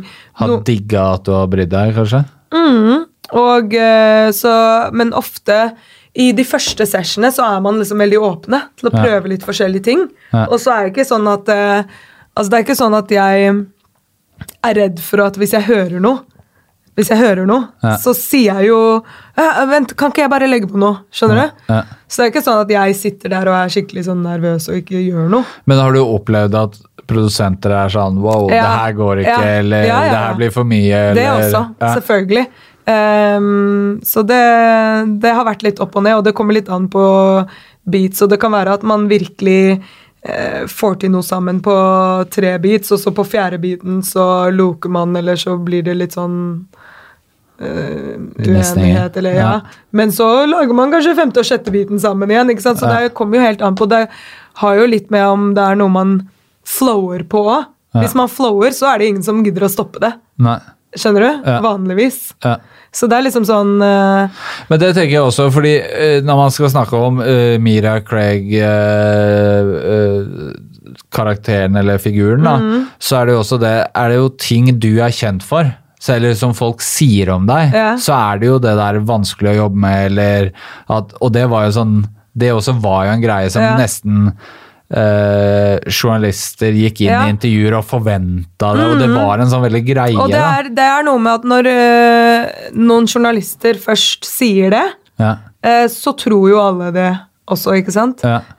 Men ganske tidlig i min karriere så opplevde jeg å virkelig bli fucka av journalister da. For eksempel, et godt eksempel jeg gjorde et intervju med VG hvor hvor de sa at jeg skulle sette meg og lene meg sånn på en stol, for det skulle være et nærbilde av ansiktet mitt. Og så sa jeg, du sikker på at det er nærbilde? Fordi at når jeg sitter sånn, så syns hele ræva mi, liksom, og da vil jeg gjerne vente og skifte eller noe sånt først. Nei, vi skal bare ha ansiktet ditt. Og da kom jo hele ræva mi på forsida av VG, liksom. Hele cracken og alt, liksom. For da sklei jo buksa ned hit, ikke sant? Så man alt, liksom. Og de bare hadde det på forsida av VG. Skjønner du? Sånn at når VG da sier Mira er vanskelig å jobbe med, så føler jeg litt sånn, da skulle du bare visst hva de gjorde, liksom. Som gjorde at jeg begynte å måtte sette regler for at jeg skulle se gjennom og være med å godkjenne bilder. For at jeg skulle si på sitatsjekken at jeg skulle ha hele storyen. Fordi det var flere ganger hvor ting ble puttet inn i munnen min, og det var masse faktafeil og masse hvor folk sier at jeg har sagt ting jeg ikke har sagt og sånn. Det er man må være skikkelig forsiktig, liksom. Og jeg hadde ingen buffer. Jeg hadde ingen som gjorde den jobben for meg. Dermed var det jeg som måtte ta den tingen selv, skjønner du? Du så til å være backup selv. Det var jeg som måtte si, det der har jeg aldri sagt, liksom. Det der er jo løgn. Du må ta det vekk. Eller, det kan være småting og store ting, ikke sant? Så. Men jeg tror, og det husker jeg ikke hva det var, om det var når jeg jobbet på Stress eller whatever, men jeg husker at jeg intervjuet deg eller gjorde et eller annet med deg for mange år siden, og det var første gang jeg opplevde at noen ville ha sitatsjekk, og jeg har jo vært sånn supernazi på å ikke gi det i senere tid, sånn, fordi jeg føler at hvis artister skal kontrollere for mye, så kan de ofte liksom dra litt sånn kunsten ut av det å intervjue, at de fjerner det som gjør at det er litt sånn interessant da. Det blir veldig sånn robot, og i hvert fall det å sende spørsmål up front, det gjør jeg i hvert fall ikke, fordi da kommer det en person som har øvd inn, jeg skal si det og det og det. Nei, det er ikke så ofte jeg får, men noen ganger så er jo intervjuene på mail, så svarer man bare, men det var jo igjen av erfaring. Av at jeg har flere ganger hatt dårlige erfaringer med folk som skriver at jeg har sagt ting jeg ikke har sagt. Og så kom det jo... Da blir det jo sånn at man blir mer og mer forsiktig. Og det er det som media da har beskrevet som vanskelig å jobbe med. At jeg er forsiktig fordi I don't trust you, liksom. Og men samtidig så må man lage noen generelle regler da, som da går på alle, og ikke... at det skal være noe forskjell til den og den og den. Fordi at til og med når jeg ble intervjuet av en jeg kjente dritgodt, så var det jo ting som ikke stemte, og jeg bare, det der, really? Så det er liksom, men jeg også liker jo at det skal være kunstnerisk, at det skal være, det er ikke noe bedre enn når journalister stiller originale spørsmål. Ting du ikke har blitt spurt tidligere, og faktisk, nå må jeg gi deg props, fordi at du har faktisk gjort skikkelig research, og liksom husker tilbake til den tiden, og det er liksom, det er et helt annet intervju, enn når noen kommer og bare stiller deg helt sånn der platte spørsmål som du har fått 1000 ganger før da, og som ikke engang vet hva du har gjort, eller hvem du er, eller aldri har hørt skiva di. For det skjer jo også, ikke sant? Ja, det tror jeg på. Men jeg tenker jo også sånn, at er det ikke liksom, hvis man opplever mye negativt da, så havner man kanskje også inn i et sånn mindset, hvor at du også går inn i situasjonen med litt sånn brent? Nei, altså jeg føler ofte at, sånn som du sa, at journalister kom inn med en sånn forutbestemt mening om meg. Men jeg føler at jeg alltid var åpne mot de fleste. Men sitatsjekk skal jeg fortsatt ha, liksom. Skjønner du hva jeg mener? Så jeg var åpen og snakke, og jeg er jo kanskje en av de som snakker veldig fritt. Jeg er ikke sånn at jeg... og det er kanskje derfor det også er viktig å ha sitatsjekk, sånn at ikke de bare liksom drar den helt ut, ikke sant? Fordi at du kan si en ting, og så kan du snakke i en time, og så lenge ting er på tape, sånn som på radio og på TV, så er det jo det som er, ikke sant? Men med en avis så kan du snakke i en time, og så kan de ta ut 3 setninger og skrive storyen sin rundt de. Men det må jeg også si at journalister som ikke tar opp, skremmer meg. Det skremmer meg også, og det også en grunn til at jeg begynte med sitatcheck. Da er det ikke jo faktisk sitat, da er det ditt minne av en hel samtale. Det til og med med måten du har sagt det på. Og det har så mye å si, ikke sant? For det er sånne ting som kan misforstås hvis det sies på den måten og ikke på den måten. Så det var også en av grunnene at det er mange som ikke tar opp, men som bare skribler litt sånn uforståelig på en notepad, liksom. Og det er faktisk journalister som gjør det i 2019. Det fascinerer meg at du tar opp iPhonen din og trykker record, liksom. Det synes jeg også er helt drøyt. Men det var også litt sånn at media på et eller annet sånn tidspunkt gikk fra sånn alt Mira gjør jeg, til å nesten liksom ombestemme seg da. Men i 2007 så kom det lagde Dagbladet saken som het Listen over de mektigste i Musikk-Norge. Hvor de putta deg på 10. plass. Hvor de skrev svært aktiv nettverksbygger blitt et fenomen. På MTV Awards i København i fjor lot hun ikke sjansen gå fra seg og delte ut plater og klemmer til Snoop Dogg, Timbaland og så videre. Altså albumet ditt da, sikkert. Kom seg på scenen med Pharrell på Kvart i fjor, og gjorde hun også. Dama gir ordet guts et ansikt. Det er jo hyggelig, eller det er sånn tvetydig, for det er litt hyggelig og litt sånn diss samtidig. Jeg vet ikke helt. Det som er litt morsomt er jo at hver gang jeg har vært på scenen med noen, så har jeg kjent de fra før. Så har jeg kjent de før jeg gjør det. Det er ikke som om jeg bare løper ut på scenen og bare hehe. Nei, jeg kjente de allerede fra way back når jeg var liksom 17, og de spurte om jeg kunne danse, og jeg tok med 2 dansere og vi gikk ut og danset liksom. Så det er liksom sånn, det er ikke som om jeg prøver å presse meg inn, og det er ikke delt ut klemmer, altså det er sånn, wow, really? Jo, men for det er jo veldig, det er jo et kompliment å bli kalt litt sånn 10.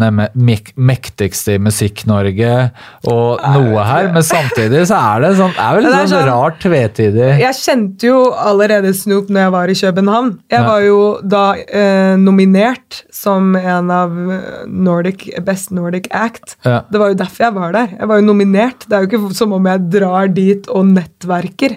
Skjønner du? Og så er jeg på samme fest som Tim, liksom, som jeg alltid har sett opp til som en artist, og produsent. Så selvfølgelig skal jeg prøve å gi CD-en min. Og det var alt jeg gjorde. Jeg ga CD-en og nummeret, så han kunne kontakte hvis han likte musikken.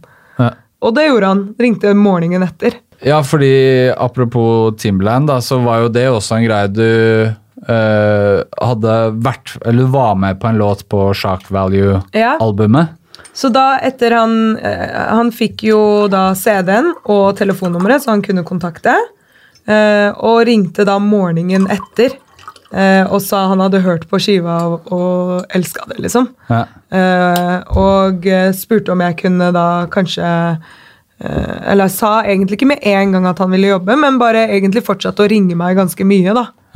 Og snakke om liksom bare småting, og så til slutt så spurte han om jeg hadde lyst til å komme til Virginia, for de skulle spille inn, var det vel nummer 2 jeg var med på da, kanskje?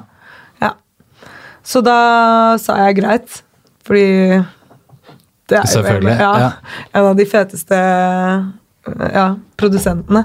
Så når jeg vokste opp, så var det liksom Outkast og Dungeon Family og Organized Noise, det crewet der i Atlanta, som jeg digget produksjonsmessig. Det var Timbaland, og det var liksom Pharrell og Neptunes, liksom.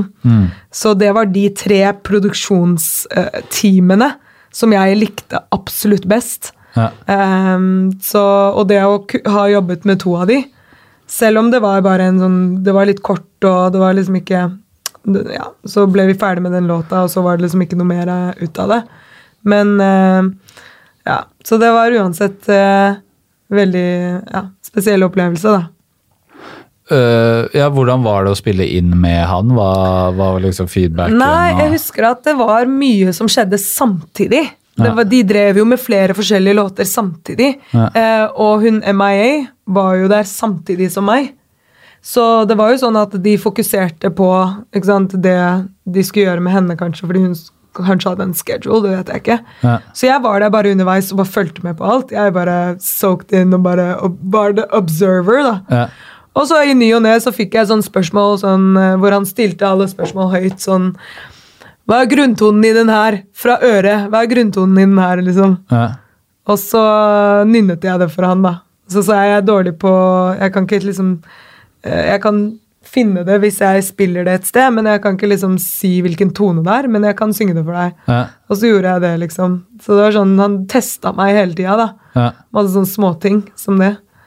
Og så mens de var opptatt med andre ting, så var jeg og jobbet, de hadde jo et annet B-room med masse forskjellige produsenter som satt med headset, så det ikke bare han som produserer da, når det ja, det liksom at han gjør, altså det mange som sitter og lager beats, og så hvis det noe kult, så jobber han videre med det, så hvis han synes det fett, ikke sant, så arrangerer det og legger på flere ting og, ja. Har du hatt noe kontakt, eller har det vært noe i ettertid, liksom?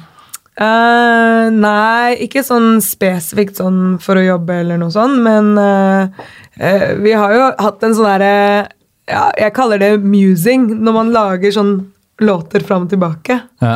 Det jo for å inspirere, det jo en sånn der greie noen gjør da, ja. Som har blitt en greie. Men det liksom ingen prater om det sånn høyt, men det sånn, man lager ting som spiller på enten ord og titler som noen andre har hatt, eller korder, eller kanskje et instrument som bare for å hinte til den personen som nå har jeg musa den låta de der. Ja. Og så gjør man sånn litt frem og tilbake. Så vi har liksom gjort sånn i et par år da. Ja.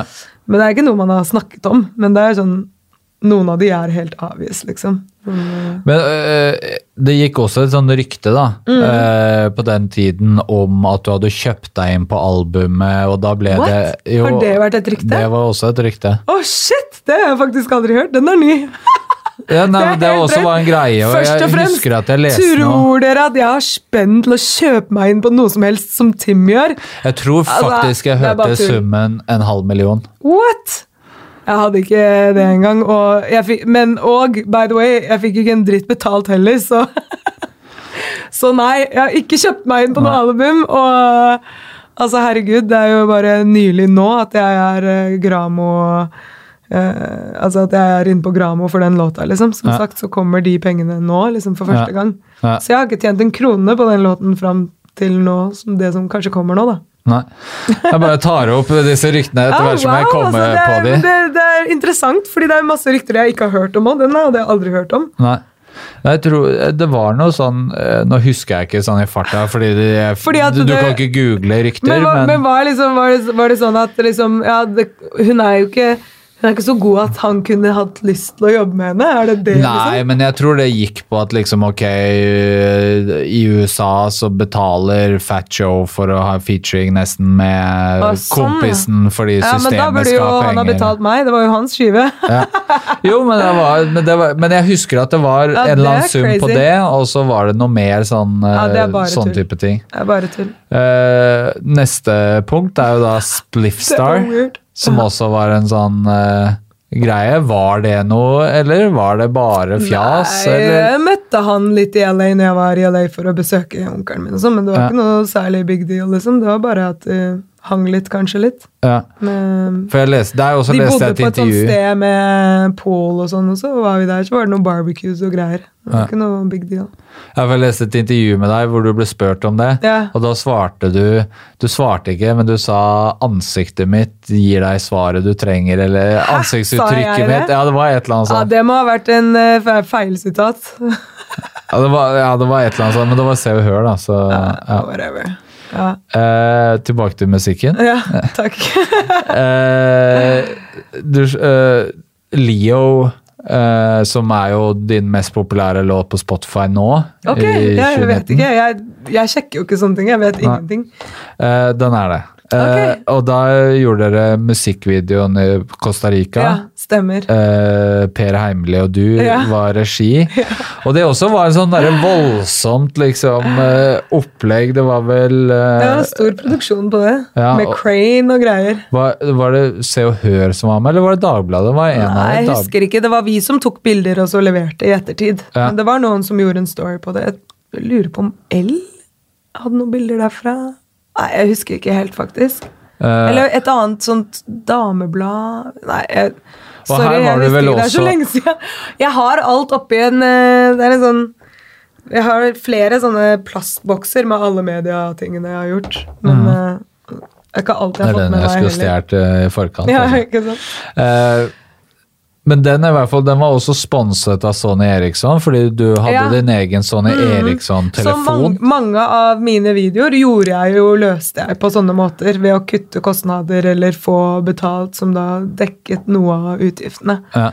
Så var jo egentlig, andre artister gjorde også sånne ting, men jeg gjorde det jo fordi... Ja, kanskje mer I utlandet. Jeg føler at du var litt tidlig her. I Norge, ja. Og så var det litt sånn at fordi at jeg ikke hadde et major selskap I ryggen med et stort budsjett, så måtte jeg på en måte løse det på andre måter da. Ja. Så det ble jo til at jeg gjorde en del sånne ting.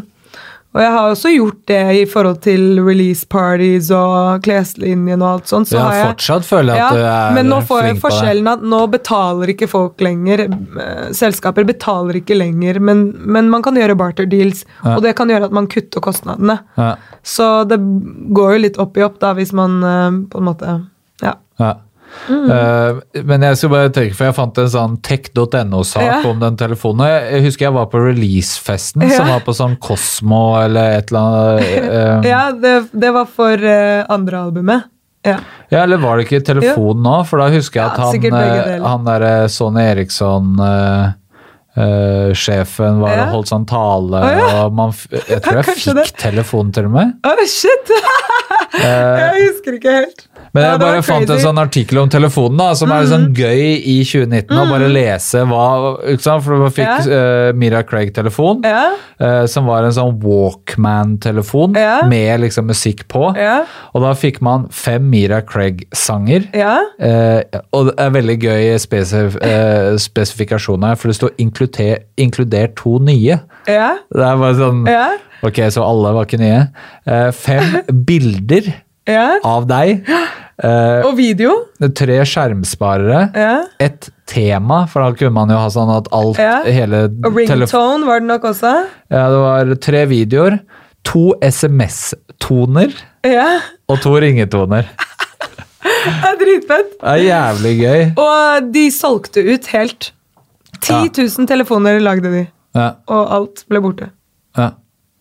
Men, så det var ganske gøy. Og på den tiden så telte de jo ikke salg av digitalt. Ja, for ble det ikke noe litt sånn rabalder rundt det? Ja, men det jo det samme nå, hvor Jay-Z hadde en sånn mobil, og så telte ikke det. Ikke sant? Så det jo på en måte det samme, at de ikke telte med det salget I det hele tatt. Nei. Så egentlig gikk jo jeg mer enn gull på den skiva der, hvis du skjønner. Ja, det var bare men du har mange sånne type business adventures. Ja, jeg hadde mye sånn, jeg var litt sånn forut for min tid ofte, og prøvde å løse ting på nye måter, og finne på gøye ting, og det samarbeidet der var jo bare at jeg ringte han sjefen og spurte om de hadde lyst til å gjøre en product placement, og at vi kanskje kunne finne på noe gøy sammen, og så tok vi et møte, og så snakket vi sammen, og så, så det var ganske stor deal for meg, og jeg tror sånn pengemessig at liksom artister hadde vært ganske sjokkert over hvor mye spennende jeg fikk for det. Jeg ganske sikker på at jeg har noen bilder fra den slippfesten som jeg tok for stress eller noe sånt, så hvis jeg finner de, så skal jeg poste I Facebook-gruppa til podcasten. Så jeg fikk jo en ganske stor slump for selve den der telefongreia, og så fikk jeg han til å signere på ytterligere penger for en product placement, for jeg sa jeg kan ikke ha min egen telefon og ikke ha den I en video. Så det var, altså jeg husker ikke, jeg tror det var kanskje sånn til sammen sånn 470 lapper liksom for alt. Ja, ganske mye. Men jeg fant også, fordi at jeg fant bare sånn litt sånn morsomme ting da, som du har gjort, og det var at du hadde stemmen til en sånn spillfigur I et spill som Dollar. Det var den Sveriges krimdronning Lisa Marklunds dataspill Dollar, hvor du hadde stemmen til hovedpersonen. Og det var flere. Jeg hadde en annen spillstemme også, som var noen sånne larver eller et eller annet, så jeg ikke vet hva Så jeg har gjort mye voicing-jobber også. Jeg var jo stemmen til P3. Ja, det det jo. Fast P3-stemme lenge, og så jeg har gjort mange sånne der one-offs. Men går ikke det nesten til sånn dagsdato? Det jo... Ja, altså jeg vet ikke om de har begynt å bruke noen andre nå. Men det jo ikke og så har du gjort en del reklame også. Elkjøp, det ikke der? Power det. Power det. Power I stemmen. Ja, så det gjorde jeg I et helt år. Ja.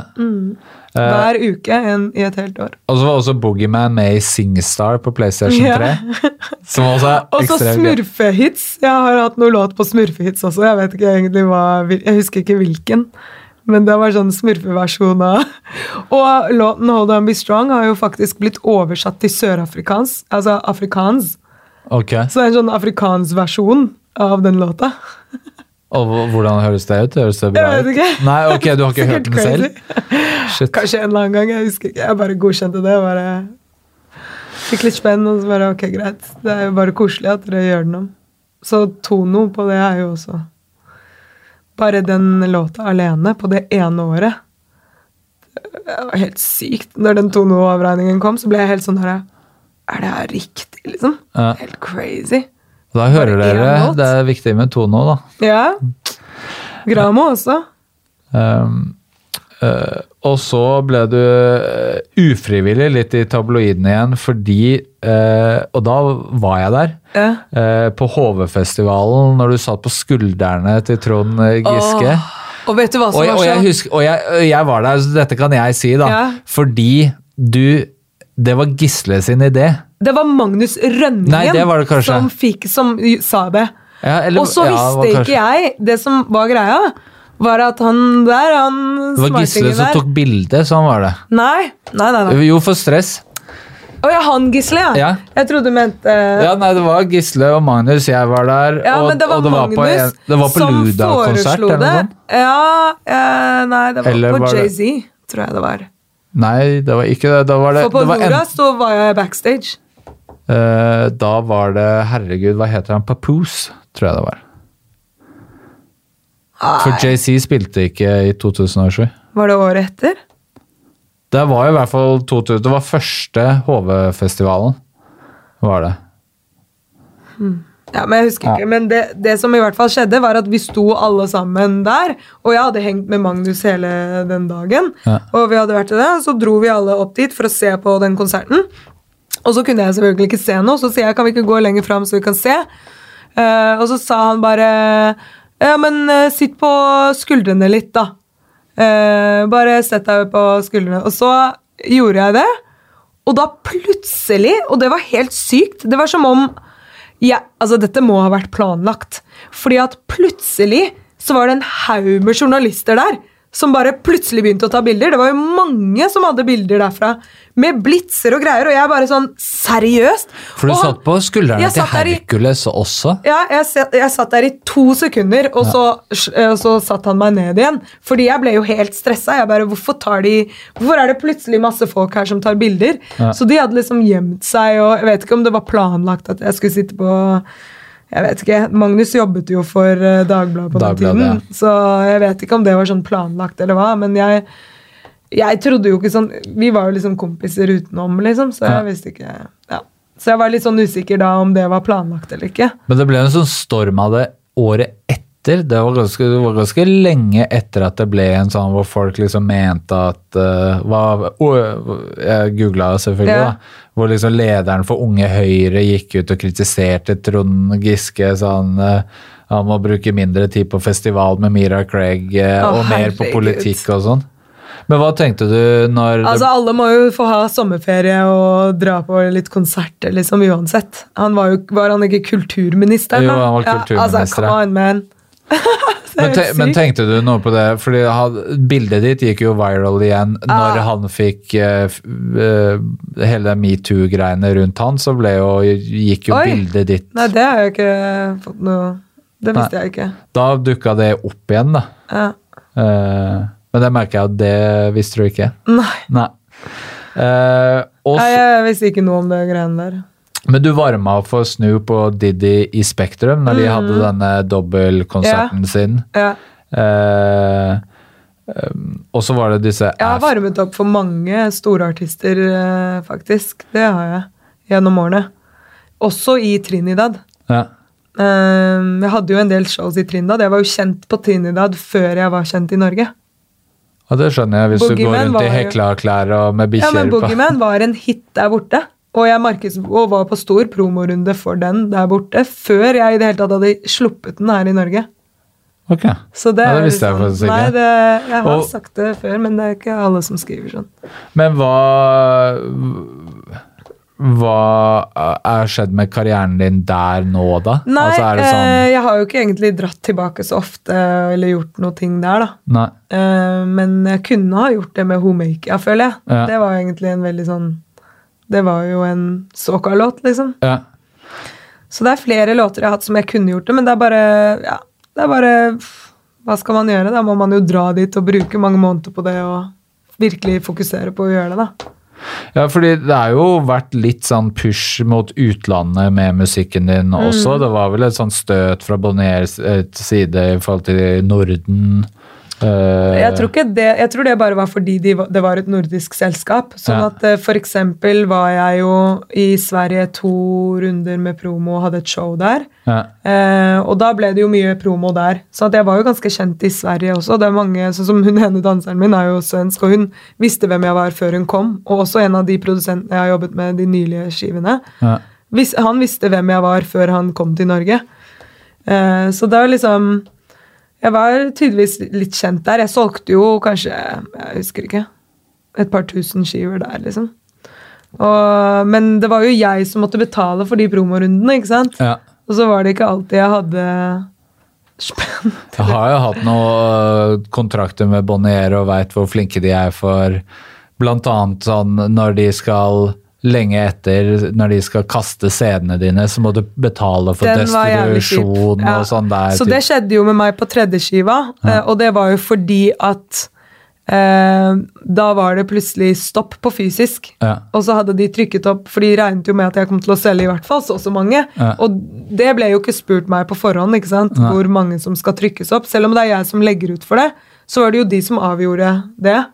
Og så plutselig etter de hadde trykket opp det, og vi skulle til å lansere, så bare stengte jo alle, altså platekompaniet stengte, altså alle disse platebutikkene stengte. Ja. Fordi da hadde de gått over til digitalt, og det var bare sånn, det virkelig var sånn, man så det i hele bransjen. Ja. Hele bransjen forandret seg. Og da kom alle de CD-ene i retur, fordi at de gikk jo konk, alle sammen. Ja.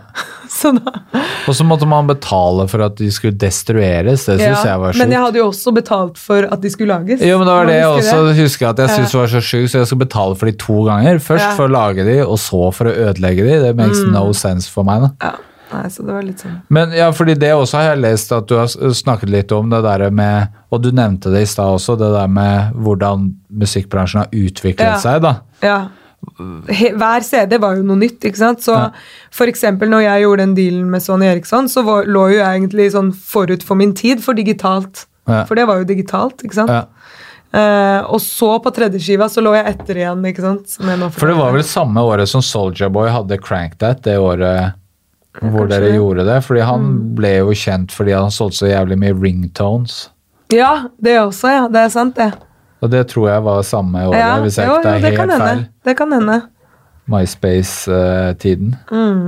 Ja, det var sykt. Jeg hadde jo sånn sykt mange følgere på MySpace, sånn over 100 000. Ja. Og så plutselig en dag når jeg skulle logge meg inn, så var hele profilen min borte. Ja. Og jeg bare sånn, hæ? Hva er det som har skjedd? Vet du hvor mye tid jeg har brukt på å bygge opp det, liksom? Ja, jeg skulle logge meg inn for ikke et par år siden nå, da. Ja.